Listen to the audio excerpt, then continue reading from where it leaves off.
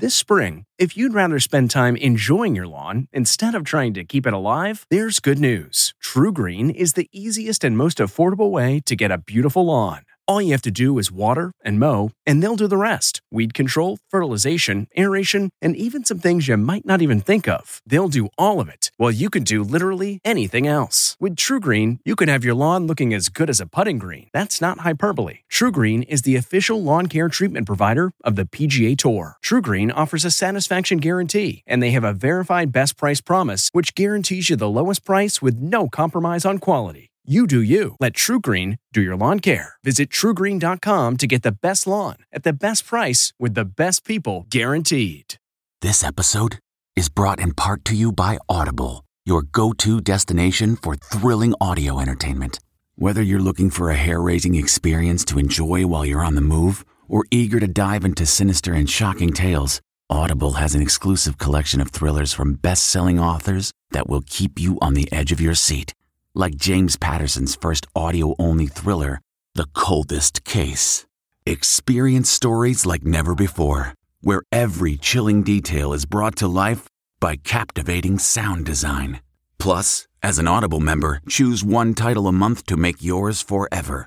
And now, new members can try Audible free for 30 days. Just visit audible.com/WonderyPod or text WonderyPod to 500-500. That's audible.com/WonderyPod or text WonderyPod to 500-500. This morning, a special interview with British Prime Minister Boris Johnson. He, like President Biden, is struggling with the pandemic. The UK death rate by percentage of population has now surpassed the US rate and is one of the highest in the world. Good morning to you, Mr. Prime Minister. Good morning.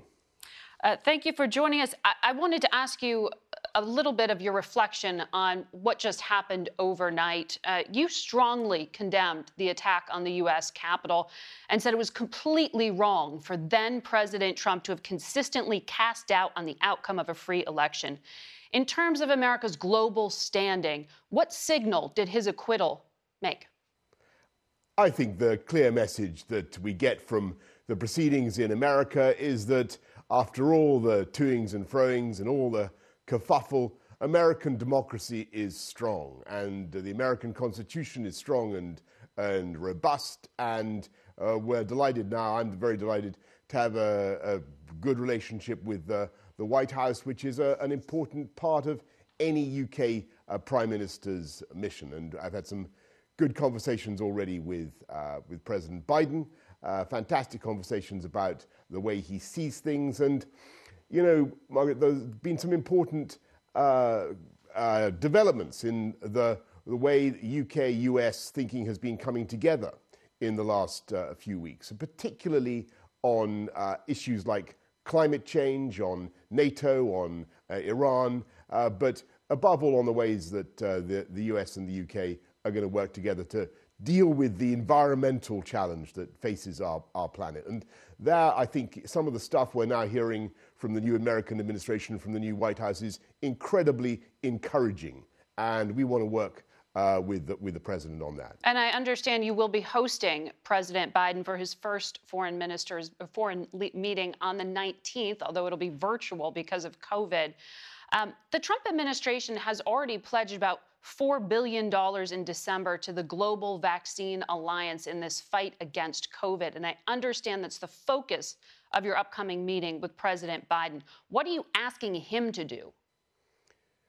The United States and the UK both have an incredibly proud record of supporting the COVAX Global Vaccine Alliance. So together, we contribute huge sums to ensuring that countries around the world that are less fortunate than ours have access to vaccines. And we'll be working to make sure that that happens. What I also want to see is the US and the UK working together to learn the lessons from the pandemic and to build back better together. I'm thrilled that President Biden has also got a slogan, "Build Back Better." I think I claim that we used it first. So to be truthful, I think we nicked it from someone else before I started using it. But it's the right slogan, Margaret. We've got to learn from this pandemic. We've got to learn about how to share information, how to share drugs properly, how to make sure we don't hoard things like personal protective equipment, as you saw earlier on in the pandemic. We've got to make sure that we are distributing vaccines. In the UK, we now have one of the fastest vaccine rollouts anywhere in the world, as your viewers may perhaps know. I think we've done almost 15 million vaccinations in our country. Almost, I think more than 1 in 4 adults has now had a vaccination. That's tremendously fast progress. But we want to make sure that we work with countries like the United States so that everybody gets a vaccination. There's no point in great countries like the United States, the UK, vaccinating our own populations if we don't ensure that everybody gets a vaccination. So you're asking the U.S. for more money towards that? The US has already been extremely generous, as you said yourself, and the UK is the second biggest contributor to COVAX and to the global anti-virus, the Vaccination Alliance, the Gavi organization, and we'll continue to do that. And just as the pandemic doesn't respect borders, so the fight against the pandemic has got to be mounted by countries coming together. Scientists work together across borders to beat this thing. And today, the incredible thing is that science is really gaining the upper hand. And looking at the pandemic in your country, in my country, I reckon science, in this arm wrestle, science is winning. Well, in this arm wrestle, though, I want to ask you about what the World Health Organization report actually constituted, because they have deep concerns about the investigation, about Chinese interference, and they are demanding that China hand over data about the early outbreak. Are you joining them in that call? Is China obscuring what happened? One of the things we'll be calling for in the G7, which President Biden is going to be joining, I'm glad to say, is global coordination in getting to the bottom of what happens with these diseases. So when you have a zoonotic plague, like coronavirus, we need to know exactly how it happened. Indeed, if it's zoonotic, if it really originated from human contact with the animal kingdom. That's what is asserted, but we need to know exactly what happened. Was it in a wet market? Did it come from the bats? Were the bats associated with the pangolins? All these questions are now matters of speculation. We need to see the data. We need to see all the evidence. So I thoroughly support what President Biden has said about that. British government scientists revealed on Friday that particular strain, B117, which was first detected in your country, is likely increased to a greater rate of hospitalization and death, perhaps as much as 40 to 60% more. You're under a lot of political pressure to open your schools. Are you certain you can do that next month? We're proceeding in a cautious way, and what you've got at the moment in the UK is the virus coming down. You're perfectly correct in what you say about the B117 variant, though bear in mind that the reason we've been able to isolate this and other variants is that the UK conducts far more genomic analysis than any other country. Of all the genomic testing that's going on in the world, we do like 47% here in the UK. So we're pretty good at spotting these mutations of these viruses and tracking their movement through our populations. It's absolutely true that this one spreads faster, but what you're now seeing is, thanks to the efforts of the British people, the lockdown, plus possibly the effects of the vaccine, we're going to start seeing the rates coming down more sharply, and they're falling at the moment. We want to be in a position where we can begin to open up. So what I've said, Margaret, is that on March the 8th, we want schools to go back if we possibly can. I'm not saying that we're announcing that today, because we're going to be saying a lot more on the 22nd of this month. We'll be making clear our roadmap. And I think what people want to see, and this may be the same in the US as well, is clarity about the way forward and taking steps to unlock that you don't then have to reverse. Exactly, because I think is what is so difficult for that's what I want to press you on, though, people. Mr. Prime Minister, because when you announced you were shutting schools in January, and you would really prioritize for a long time keeping open schools, when you said they've got to shut down in January, you said they were because they might be vectors of transmission for the community. If you've got this strain circulating and you believe schools are vectors of transmission, how can you reopen them? The answer to that is that you need to see what the effect of the vaccination program is in removing likely victims, victims in the sense of people who suffer either death or serious disease, what the success of the vaccination program has in removing those people from the path of the disease, and also what's happening with the rate of infection. It's now coming down, Margaret, very considerably in our country. What we don't know is quite how fast it's going to be coming down in the next couple of weeks, but we'll be saying a lot more about in the days ahead. One of the vaccines that you are using is from UK pharmaceutical company AstraZeneca, and there are questions now about how effective it can be against some of the mutant strains, particularly the one first detected in South Africa. Are you concerned you're putting a flawed vaccine into the arms of your constituents, and what's your backup plan? We have great confidence in all the vaccinations that we're using, and we have no reason to think that they are ineffective against any variation of any new variant of the virus in protecting people, Margaret, against serious illness and death. And that's a very important consideration for us. When you look at Pfizer or AstraZeneca or Oxford AstraZeneca, we're confident that these have a major beneficial effect in protecting vulnerable people against illness and death, and also very probably, and this is another important thing, in reducing the spread of the disease. One of the features of Oxford AstraZeneca that has been recently confirmed by the scientists is that it reduces transmission between people as well. There's a 67% reduction in transmission as a result of the use of these vaccinations. Back in April, you were hospitalized with COVID. You were quite ill. You were in the ICU. Did you ever think you wouldn't make it? I think in common with many people in my country, I'm very grateful to the fantastic work of the NHS, and they did an outstanding job, and they continue to do an outstanding job.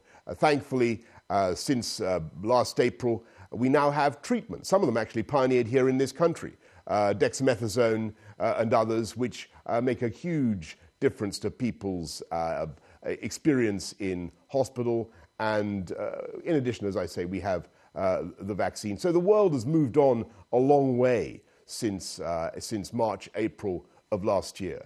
And it's a very exciting, a very moving thing to see the way science, medicine, human ingenuity is really coming to the rescue of humanity.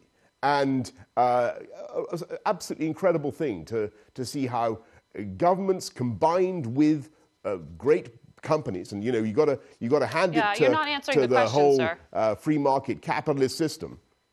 What's the question? Did you think you might not make it? Did I think I was going to? Well, what's the question?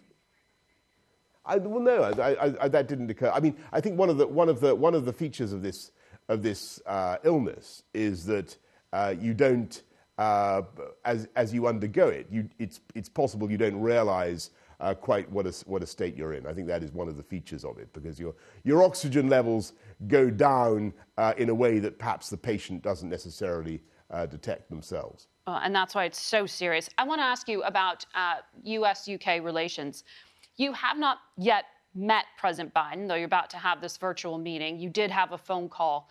Back in 2019, he referred to you, as I'm sure you know, as the physical and emotional clone of Donald Trump. Are you concerned you're going to start off on the wrong foot? I've had, I think, already 2 long and very good conversations with the president, and we had a really good exchange, particularly about climate change and what he wants to do. I think it's today that America has just joined the Paris Accords, ended the reversal of America's membership of that, and that's great news. We want to build back better together, particularly in the run-up to the COP summit in November in Glasgow this year, which we hoped will be a physical incarnation of the of the leaders of the world to agree what we hope will be a fantastic thing, which is everybody to get to net zero carbon emissions by 2050, but also making pledges on the way what they're going to do to get there by 2030. So that means moving to new technology in a way that I think the Biden administration supports. So getting many more of our vehicles powered by electricity, putting a big bet on hydrogen, putting a big bet on wind power. And the UK, you may or may not know, is blessed with phenomenal gusts of wind, particularly in the North Sea. And we intend to harness this to become the Saudi Arabia of wind, and as it were. And there is a massive opportunity, I think, for the US and the UK to share technology and to work together and using technological solutions to drive down CO2 emissions. Well, you may see the same direction on those issues, but on the issue of Ireland, you may have some difference here. President Biden doesn't want you to put that peace agreement in Northern Ireland at risk at all, has made clear that border needs to stay open and you need to adhere to that EU-UK agreement from December. Can you commit and reassure the U.S. Congress and the U.S. President that you will do so in all circumstances? Stick to that agreement. You bet. This is fundamental for us. The Anglo-Irish agreement, the peace agreement, the Good Friday process, the Belfast agreement, these agreements are absolutely crucial. And the Northern Ireland Protocol. Our continued stability, our continued stability and success as a UK, and our success. I have a great relationship with Dublin, with Micheál Martin, the Irish Taoiseach, and we're going to work together to do some great things. And Margaret, be in no doubt, we don't want to do anything to jeopardize the achievements of the Northern Irish peace process. So it's absolutely vital. And the Northern Ireland Protocol specifically, you will adhere to that open border? We want to make sure that there's free movement north-south, free movement east-west, and that we guarantee the rights of the people of Northern Ireland, of course. All right. Mr. Prime Minister, I'm told we are at time. Thank you very much for your time today. No. Margaret, thank you so much. Thank you. Thank you. Face the Nation will be back in 1 minute. Stay with us. If you like Face the Nation with Margaret Brennan, you can listen early and ad-free right now by joining Wondery Plus in the Wondery app or on Apple Podcasts. Prime members can listen ad-free on Amazon Music. Before you go, tell us about yourself by filling out a short survey at Wondery.com/survey. Catch every episode of 60 Minutes, America's most watched news magazine show, as a podcast. Hear in-depth investigations across politics, news, and entertainment on your schedule. Listen to 60 Minutes ad-free on Wondery Plus. Hi, this is Jill Schlesinger, CBS News business analyst, certified financial planner, and host of the Money Watch podcast. This is the show where your money is not scary and it's not boring. It is a show that's all about you. It's your questions that make it possible for me to provide unconventional and entertaining insights on your money, and maybe more importantly, on your life. I'm going to be your financial coach, someone who brings common sense and an insider's perspective on how to manage your money and your emotions. And I promise we are going to have a little bit of fun along the way. Have a question from retirement to career changes to college funding? Just send us an email at askjill@jillonmoney.com. Follow Money Watch wherever you get your podcasts. You can listen ad-free on the Amazon Music or Wondery app.